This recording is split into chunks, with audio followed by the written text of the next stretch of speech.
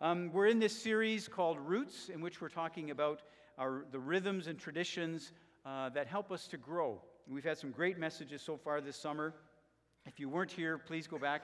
They're all online, unfortunately, except for Brian's last week. The recording didn't turn out the way that we had hoped, so we're disappointed about that because he gave a great message. But Jim talked about prayer and reminded us that we come away from prayer motivated and inspired and filled in order to make a change in our environment. And we talked about listening in his next message, and he said, really, even before we pray, we should begin with listening. We've been working on that as a congregation for the last few years. I'll be talking a little bit more about that today.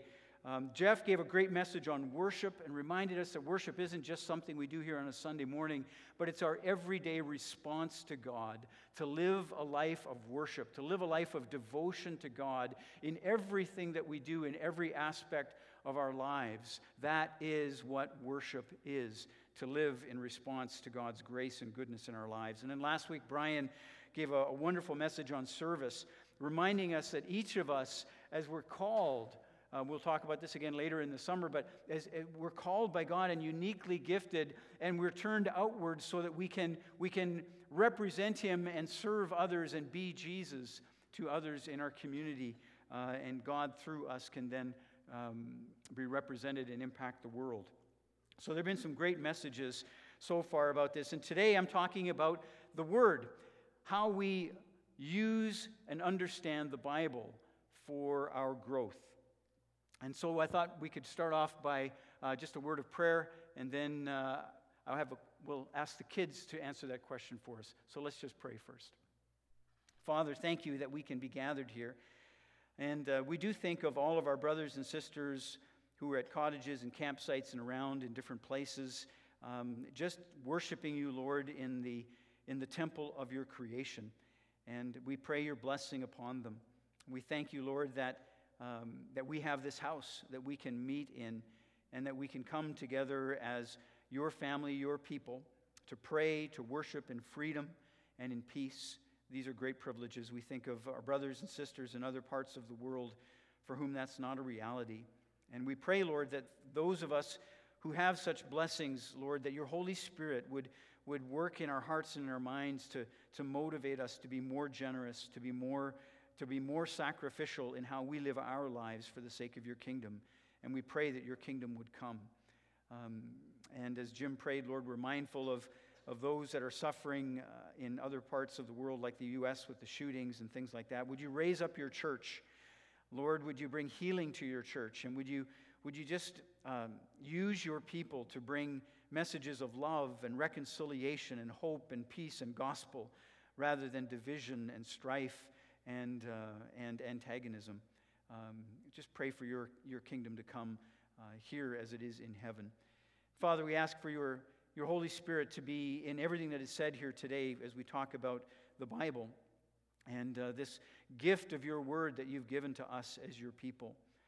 Lord, I surrender all of my words to you and ask that you would use them as you wish. I pray that you would open hearts and minds.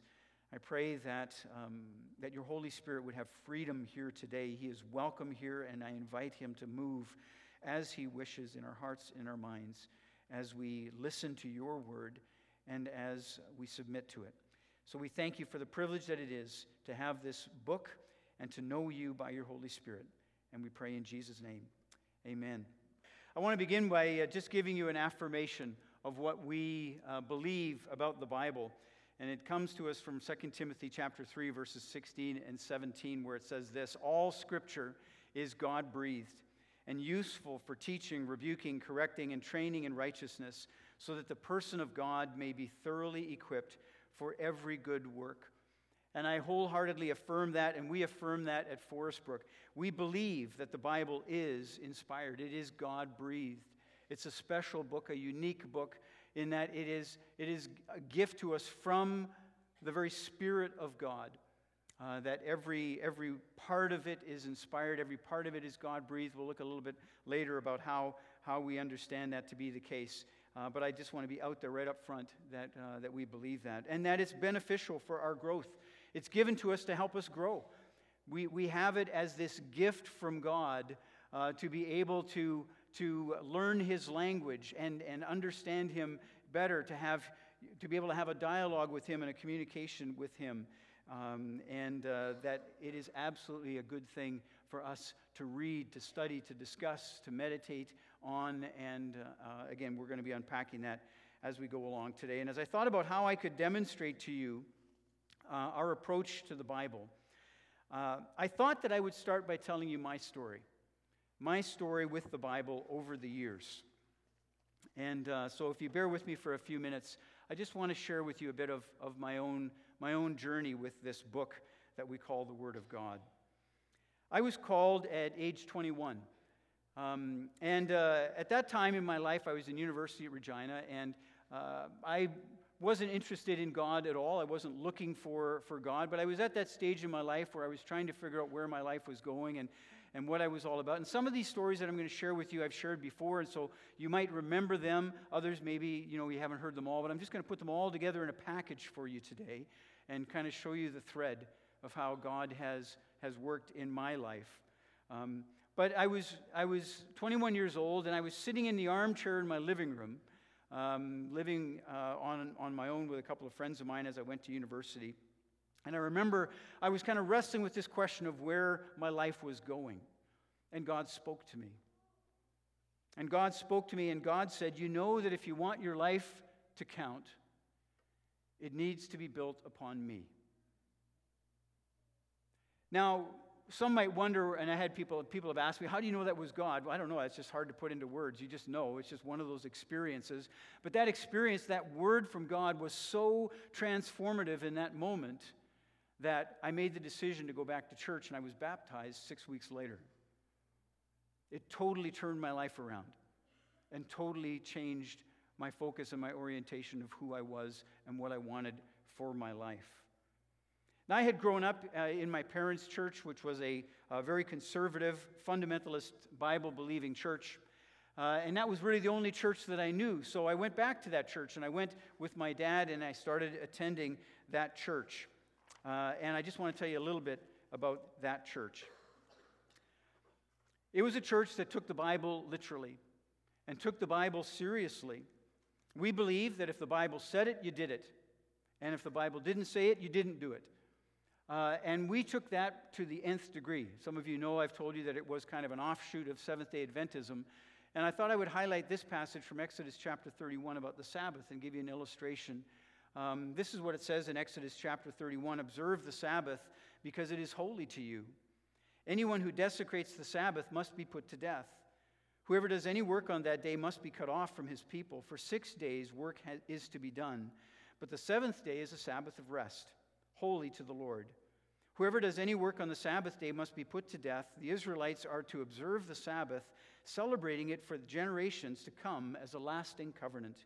It will be a sign between me and the Israelites forever. So in that church, we believed that the seventh-day Sabbath was the sign of God's people. And that we, because we were God's people, needed to observe the seventh-day Sabbath. And not only that, but we observed it the same way that it's described in the book of Leviticus, from sunset to sunset. So from sunset on Friday night to sunset on Saturday night, we observed the Sabbath. We didn't do any work. I remember going to university professors and telling them that I couldn't take an exam on Friday afternoon because the exam went until 5 o'clock and the sunset was at 4 o'clock, and I wasn't going to take that exam after sunset. And I remember one professor asked me, he said, "Are you really that serious about your religion?" And I was. Because the Word of God said it, I believed it, and we were doing it. And we were all willing to sacrifice for it.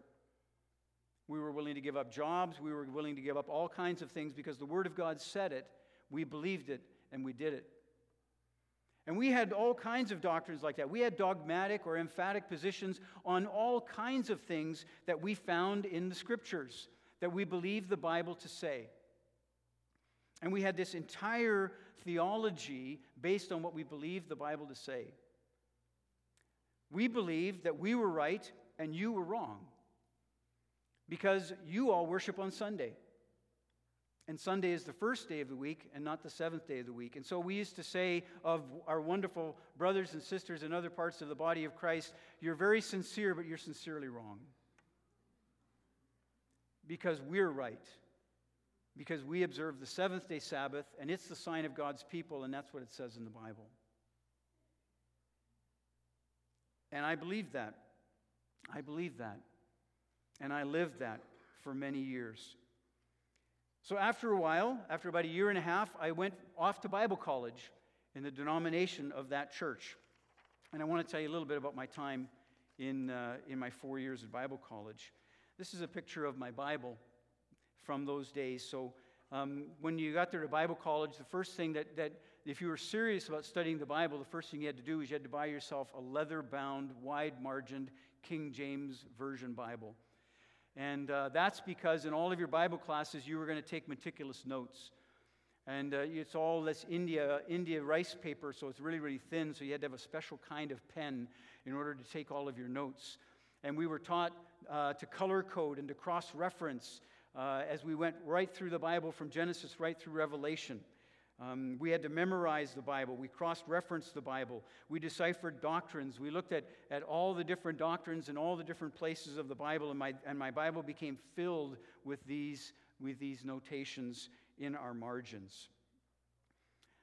We had such an emphasis on prophecy in the end times and what was going to happen and how things, and we interpreted everything that was happening in the world around us in light of our belief that we were living in the very end times and that Jesus would return at any moment, and we were just a moment away from the end of the age and the return of Jesus.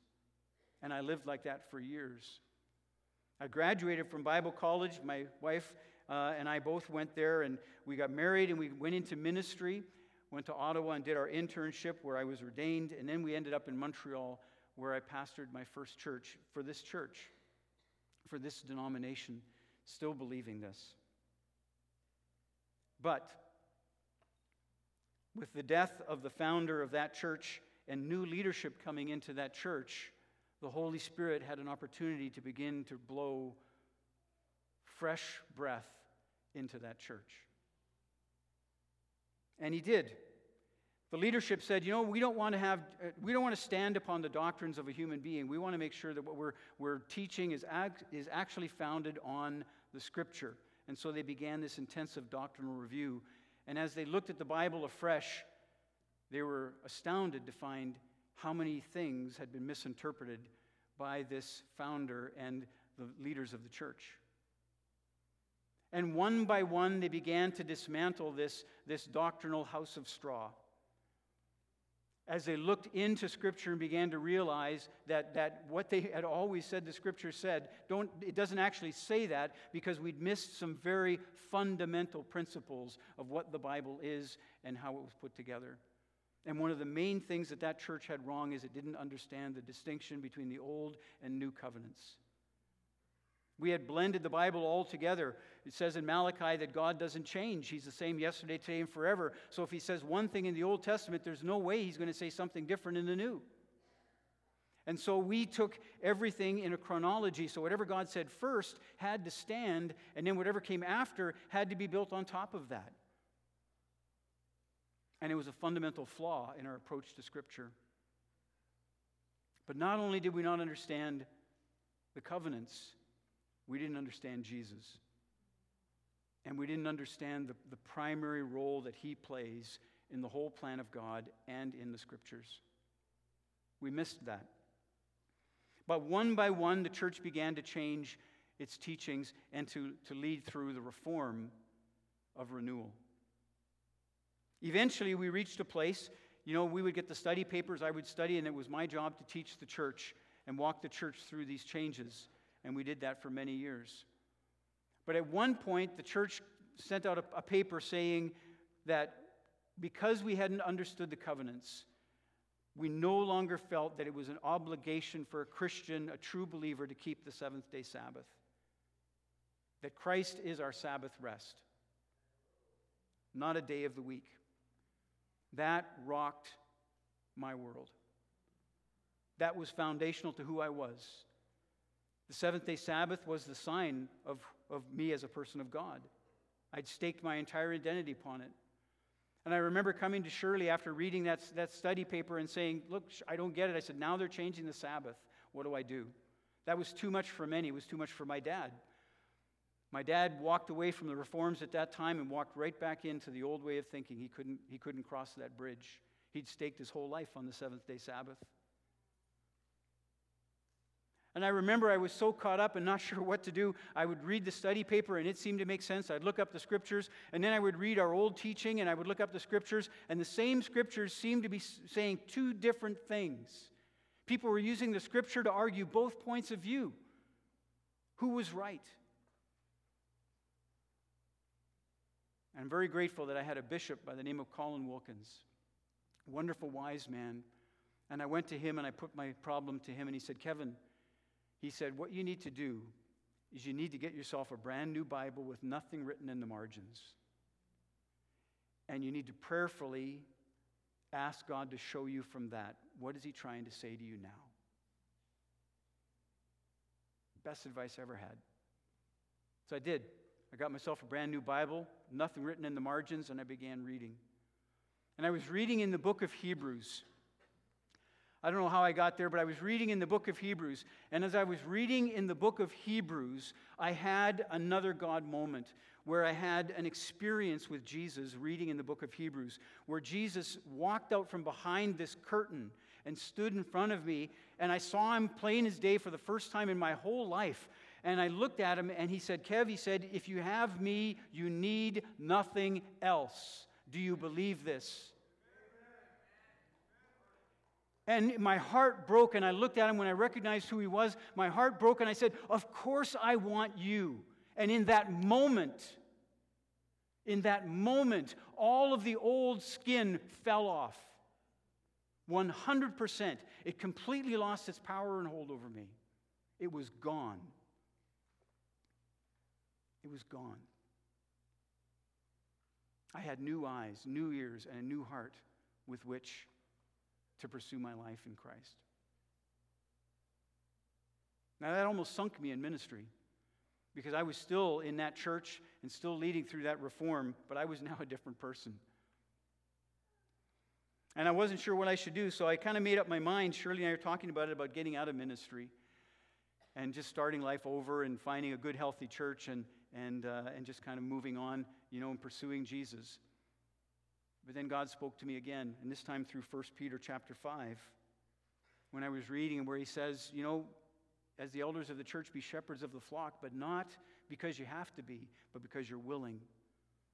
And God said, Kev, are you still willing? I'm willing to have you if you're willing to stay. And I said, yes, Lord, I'm willing to stay. So we decided to stay in ministry, but made the decision to go to seminary and retool my ministry on a proper foundation. So we came here to the Toronto area, and I did my Master's of Divinity degree at Tyndale. And that was another different kind of experience. At Tyndale, I learned about biblical scholarship. I learned about how to study the Bible from an academic and a scholarly perspective. I learned about exegesis and hermeneutics. I learned how to get into the text. I learned about biblical languages. I studied New Testament Greek so that I could read the Bible in New Testament Greek. I learned how to use all of the tools of the trade for being able to really get deep into the Scriptures. I learned about source evaluations and editorial theories, where the Bible came from, how it was put together, who wrote it, what are some of the disputes out there in terms of what the actual authorship is. I learned about doctrinal comparisons. This became my favorite way of approaching a doctrinal question through these books that are called Counterpoint series, where you recognize that in the body of Christ there are various viewpoints on any number of doctrines. And so they're all biblically based. And so the idea was to look at one person was saying and study their argument, look at the next one, study their argument, look at the next one, study their argument, compare and contrast. And these books are wonderful because they do that and they provide all kinds of information about how to get the merits of an argument, how to find the weaknesses in a doctrinal position across the body of Christ. And that began to be the way that I would study doctrine, trying to find what made sense across the board. I studied church history. I read the church fathers. I read Augustine. I read Luther. I read Calvin. I read John Wesley and many others. I took a course from Eugene Peterson called Spiritual Theology, where he said something that really grounded me and just rooted me in the danger of the scholarly approach is you can just kind of study away all of the inspiration of the Scripture, and that's a deadly error. Well, Eugene Peterson said, the goal of biblical scholarship is not to treat the Bible like you're dissecting a dead corpse. The goal of scholarship is to honor God by getting to the heart of what it is He's saying. And Eugene Peterson, always keep your ears open to listen to what God is saying in the Scriptures.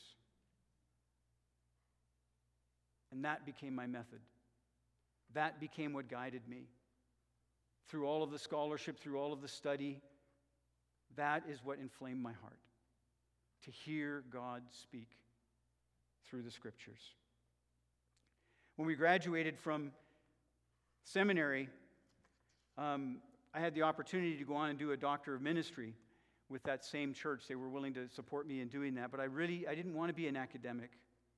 I knew that I wanted to be a practitioner. I knew that I wanted to pastor. I knew that I wanted to help people live the life that God had called them to live.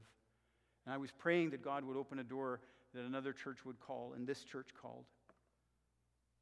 And I came here to Forest Brook. Shirley and I and Chelsea and Cameron came here to Forest Brook 17 years ago this weekend to be part of this church.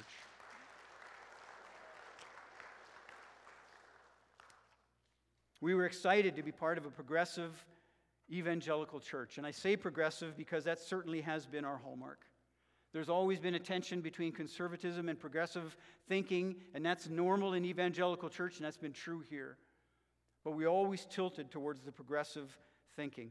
I was excited to be part of a church where the elders had people like Brian Carney and Paul Lewis who were well-read theologically, who knew what they were talking about, who, when I had a conversation with them, I knew I was dealing with people who actually could understand at a level that I was trying to convey. I was grateful to come alongside Don Palmer, who was even more progressive than me in my thinking. He had a vision for how God was leading the church, and his heart was for mission, as is mine, because the church is meant to engage the culture. And we weren't doing that very well in this church or any other church. I would say that today we're doing it even more poorly as a church in our culture, not just Forest Brook, but everywhere. And I was excited to be part of that. I was especially excited to be part of a church that emphasized common life in Christ rather than us all agreeing on doctrine. I had been part of a church where all saying the same thing in doctrine had been the glue of our fellowship, and it's a very brittle glue. It's a very brittle glue. As soon as we stop agreeing with one another, the love goes out the window. And we're lucky if we can even abide together. And the history of this church and other churches is that as soon as we disagree with each other, we're out the door and we're gone. That's not Jesus. That's not Jesus. So I was excited to be part of a church where our union was our common life in Christ. And that was shown up in this table every single week. I was so thrilled. In our old church, we did it once a year because that's when Easter happens. That's when Passover happens, is once a year. And if the Bible says it, we did it. And so we would do it once a year. Nothing wrong with that. But we looked down on any church that did it more often than that because that's what Jesus said. But to come into a church where we did it every week, where we reminded ourselves every week that this is our life, that this is our foundation, that this is what we unite around, was so exciting and so life-giving. And I am thrilled that we continue that to this very day. 7 years ago, though, we were in an unsettling time here. And I was wrestling and thinking, there must be more. There must be more. And we began to really look hard and pray and ask God to lead us into helping us understand better, what is our calling about? Why are we not impacting the world more? And we began to dig deep into discipleship. We began to talk about what it meant to be made for more. And a number of years ago, I read A.W. Tozer's book, The Pursuit of God. And then I took Alpha. That's right. And then I took Alpha. And those two things woke me up to the reality of the Holy Spirit and made me realize that which had been a doctrine and a part of my theology all my life was actually a very real person of God who wanted to have a relationship with me, who came from the Father and the Son to help me be all that God intended for me to be. So we began to open ourselves up to more of the Holy Spirit. We began to seek, ask, and knock, asking God to show us, to lead us, to teach us. I decided to get a spiritual mentor. And my mentor is Robin Guinness, who is a retired Anglican rector, a canon in the Anglican Church, wonderful man whom I knew in Montreal. A man filled with the Spirit of God who was looked up to as a leader in the evangelical community there, who's retired, living here in Toronto. And 3 years ago, I began meeting with him. The very first thing that he did was put me on a Bible reading plan, but he taught me something different. He taught me to read the Bible and listen to it. Every day I take one chapter of Scripture and I work through a plan where it's the law, it's the writings, it's the Gospels, or it's the prophets, it's the Gospels, and it's the epistles. And I approach it by sitting down and coming before God saying, God, I'm here, I'm listening. Speak to me through your word. Show me the wonders of your love through your word. And then I read through it and I listen to it and I pray over it and then I journal it and I meditate on what God says to me through that chapter. In the last 3 years, I have prayerfully read and journaled through every chapter of Genesis, Exodus, and most of Leviticus, Joshua, Judges, 1st and 2nd Samuel, Ruth, Job, half of the Psalms, all 4 Gospels and the book of Acts, Romans, 1st and 2nd Corinthians, Galatians, Ephesians, Philippians, Colossians, 1st and 2nd Thessalonians, 1st and 2nd Timothy, Titus, Hebrews, and James. And I've learned a lot about love and faith and grace and forgiveness. Because that's who this God is. That's who this God is, the God of the Bible. It's a good time for us to stop for communion. This is what our life is rooted in, the life of Jesus. His shed blood, His grace for us, and our response to that grace. In 1 Corinthians chapter 11, I'll ask the ushers to come forward, if you would please, to serve the communion. 1 Corinthians chapter 11, verses 23 to 29, Paul says, For I received from the Lord what I passed on to you. The Lord Jesus, on the night he was betrayed, took bread, and when he had given thanks, he broke it and said, This is my body, which is for you. Do this in remembrance of me. Do this in remembrance of me, he says. Jesus. This is who we remember. This is who we follow. This is who we worship. This is our Lord. We do this because of him and for him. He is the one that we follow and serve. In the same way, after supper, he took the cup, saying, This cup is the new covenant in my blood. Do this whenever you drink it in remembrance of me. For whenever you eat this bread and drink this cup, you proclaim the Lord's death until he comes. I've been part of a church that was so focused on the Bible that we missed Jesus. That's a shocker. And that's possible.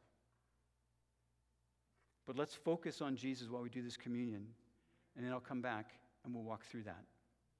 Let's pray. Father, thank you for Jesus. Lord, thank you for your sacrifice, for your love. Thank you for the Holy Spirit. Thank you that you are our all in all. And we come to this table to worship you, to receive from you, to be remembering you.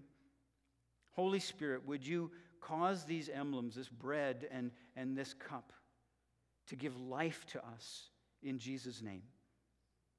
Would you open our ears, open our hearts, open our minds, help us to see Jesus and realize, Lord, that he did this for us so that we could live for him. And your world is waiting for a people like that. So thank you. Bless the elements, Lord, in Jesus' name. Amen.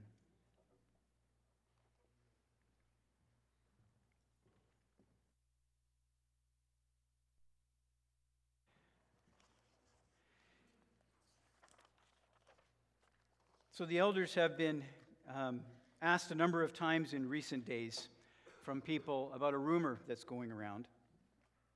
And the rumor goes something like this, that we at Forest Brook are so focused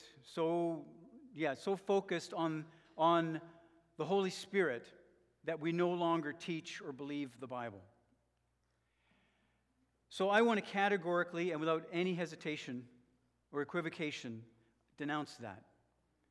That is a lie from hell, and it has no place in the body of Christ. I want to say a couple of things about it. First of all, one of the things that I want us to look at is what Jesus says to the Pharisees in John chapter 5, verse 37 to 40, where Jesus says, "The Father who sent me has himself testified concerning me. You have never heard his voice or seen his form, nor does his word dwell in you, for you do not believe in the one he sent. You diligently study the Scriptures because you think that by them you possess eternal life. These are the Scriptures that testify about me, yet you refuse to come to me to have life." This is a very real danger. I told you my story because I want you to know I've lived it. And I'm concerned that some of you might be living it, and I don't want you to live that. I don't want you to live like the Pharisees, where your focus is so much on the Scriptures that you're missing Jesus when he's right in front of you and calling you to himself. And that's what happens here. That's what he's saying to these Pharisees. Notice what he says to them. And the Pharisees, they were the ones who were zealous for the law. They were the ones who were the protectors of the faith. They were the defenders of the faith once delivered. Anything that smacked or smelled like a deviation from what they believed the faith to be, they resisted, denounced, and stood up against. The problem is they didn't understand the faith. The problem is they didn't really know what the faith was. They thought it was something else. And they were defending an error. Notice what he says. He says to them, "You have never heard his voice." Did you notice anything in my story? Did you notice what the touchstone points were? Did you notice the moments when I had a cathartic experience that were transformative? What were those moments? They were the moments when God spoke to me. They were the moments I heard his voice, and they were course-correcting, life-changing, transformative moments, most of them coming through the Scriptures.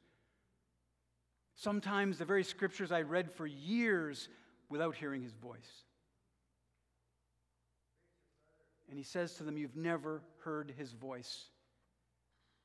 You've never seen his form. You have no experience of his presence. You have no way of perceiving his presence. You can't even tell when he's right in the room because you don't know what he feels like. You don't know what he looks like. But you know your Scriptures. And his word does not dwell in you." What he is saying is making no difference in your life. What he's actually saying is not transforming you from the inside out. This was my prayer. When God led us to have a kind of an awakening in the power of the Holy Spirit, I said, "God, why? I believe that there's great preaching here. We have people like Dan and Brian and Paul and Robert Cumberbatch and all of our staff. We have great preaching here." I said, "God, why aren't people being transformed? Why not?" Because that's the Holy Spirit's job. I can say nothing to change your life. There's nothing that I will say that will change your life. Only the Holy Spirit working in your heart will change your life. Only if you hear his voice. And if you don't hear His voice through me, why are you here? Why would you listen to me? Because it's His voice that you need to hear. It's His voice that needs to dwell in you, not mine, but His. Though they knew the Scriptures and studied them diligently, they had never heard God speak to them through the Scriptures. That's a thing. That's a thing that you and I need to be aware of. Just because we know our Scriptures doesn't mean we've heard God speak. That we have to pay attention to. They had never perceived God's presence with them, and God's message to them had no transforming power in their lives. And I've been there. I've been there. I've lived that life. Here's the other thing that I want us to pay attention to in this. The Holy Spirit and the Bible are not at odds with one another. They're not in competition. It's not one or the other. We're not being forced to choose. I want to read these passages for you and just listen to them.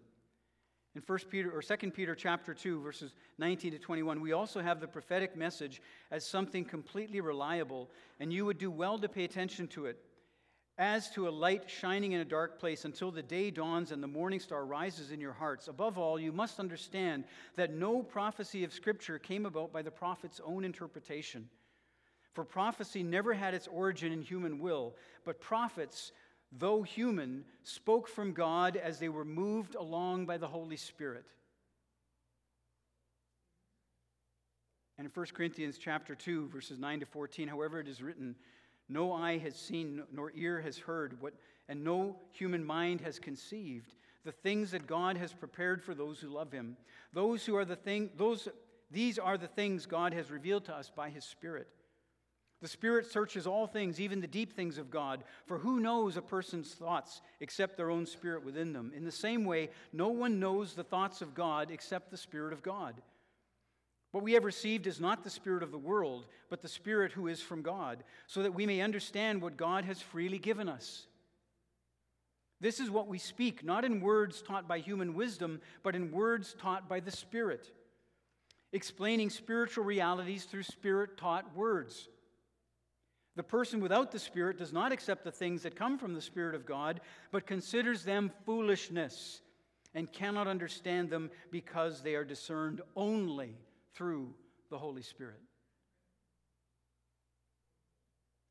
And in Hebrews chapter 3, verses 7 to 12, quoting from Psalm 95, the author says, so, as the Holy Spirit says, today, if you hear His voice, do not harden your hearts, as you did in the rebellion, during the time of testing in the wilderness where your ancestors tested and tried me, though for 40 years they saw what I did. This is why I was angry with that generation. I said, their hearts are always going astray, and they have not known my ways. So I declared an oath in my anger, they shall never enter my rest. And then the author says, see to it, brothers and sisters, that none of you has a sinful, unbelieving heart that turns away from the living God. But you notice how he started that? How he started quoting Psalm 95? So, as the Holy Spirit says. The Holy Spirit and Scripture are not at odds with one another. The Holy Spirit is the inspirer, the preserver, and the revealer of Scriptures. You can have the Scriptures, but if you don't have the Holy Spirit, you have nothing. And you don't have the word or message of God. It takes the Holy Spirit to open our hearts and our minds to the Scriptures. It takes the work of the Holy Spirit to reveal God's message in the Scriptures to us. The Holy Spirit and Scriptures go together. The Scriptures are the language of God, and through the Holy Spirit, God speaks to us through Scripture. But without the Holy Spirit, we run the risk of not hearing, or worse yet, hearing the wrong thing. So our emphasis on the Holy Spirit is not in place of Scripture. It is to put Scripture in its place at the feet of Jesus, empowered by the Holy Spirit, so that God can speak to us. When people say things like that, often what they mean, and maybe this would help you, you can just translate it if people say this to you, that we don't teach or believe the Bible at Forest Brook. What they're really saying is that we don't preach what they want to hear. We're just not teaching it the way they think it should be taught. And that could be true. But I hope that they would listen to what we're teaching. And like the Bereans, search the Scriptures prayerfully, asking God to show them if it's true. If you heard anything in my story, I hope you heard that it is that God speaks. I believe that God speaks, and I am listening for God to speak. And we're encouraging ourselves as a church to learn how to listen to God when He speaks.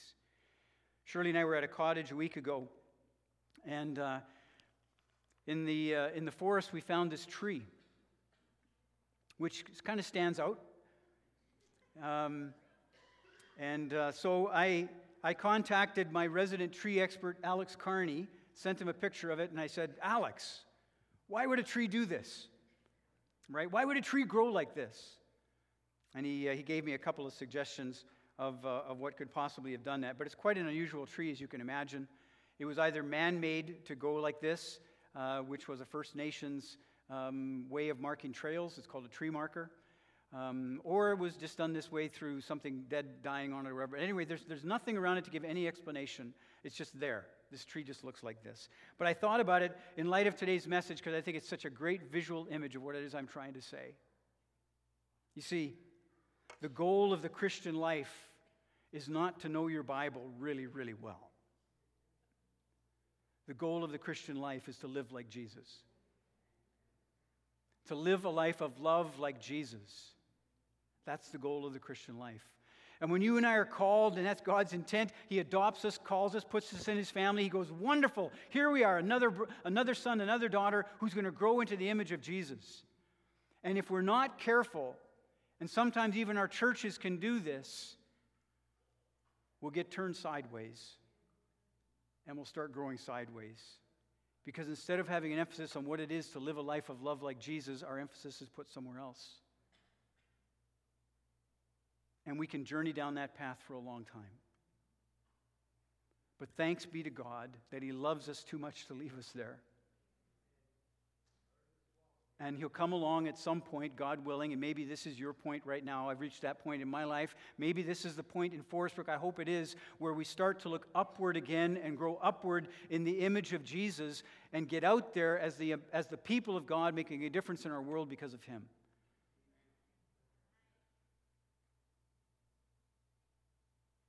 And may the latter days be even more fruitful and glorious than the former days. It is not my job as the senior pastor of this church to teach you to know your Bible really, really well. I can do that. But it's my job to lead you to live a life of love like Jesus. And I am committed to that. Amen.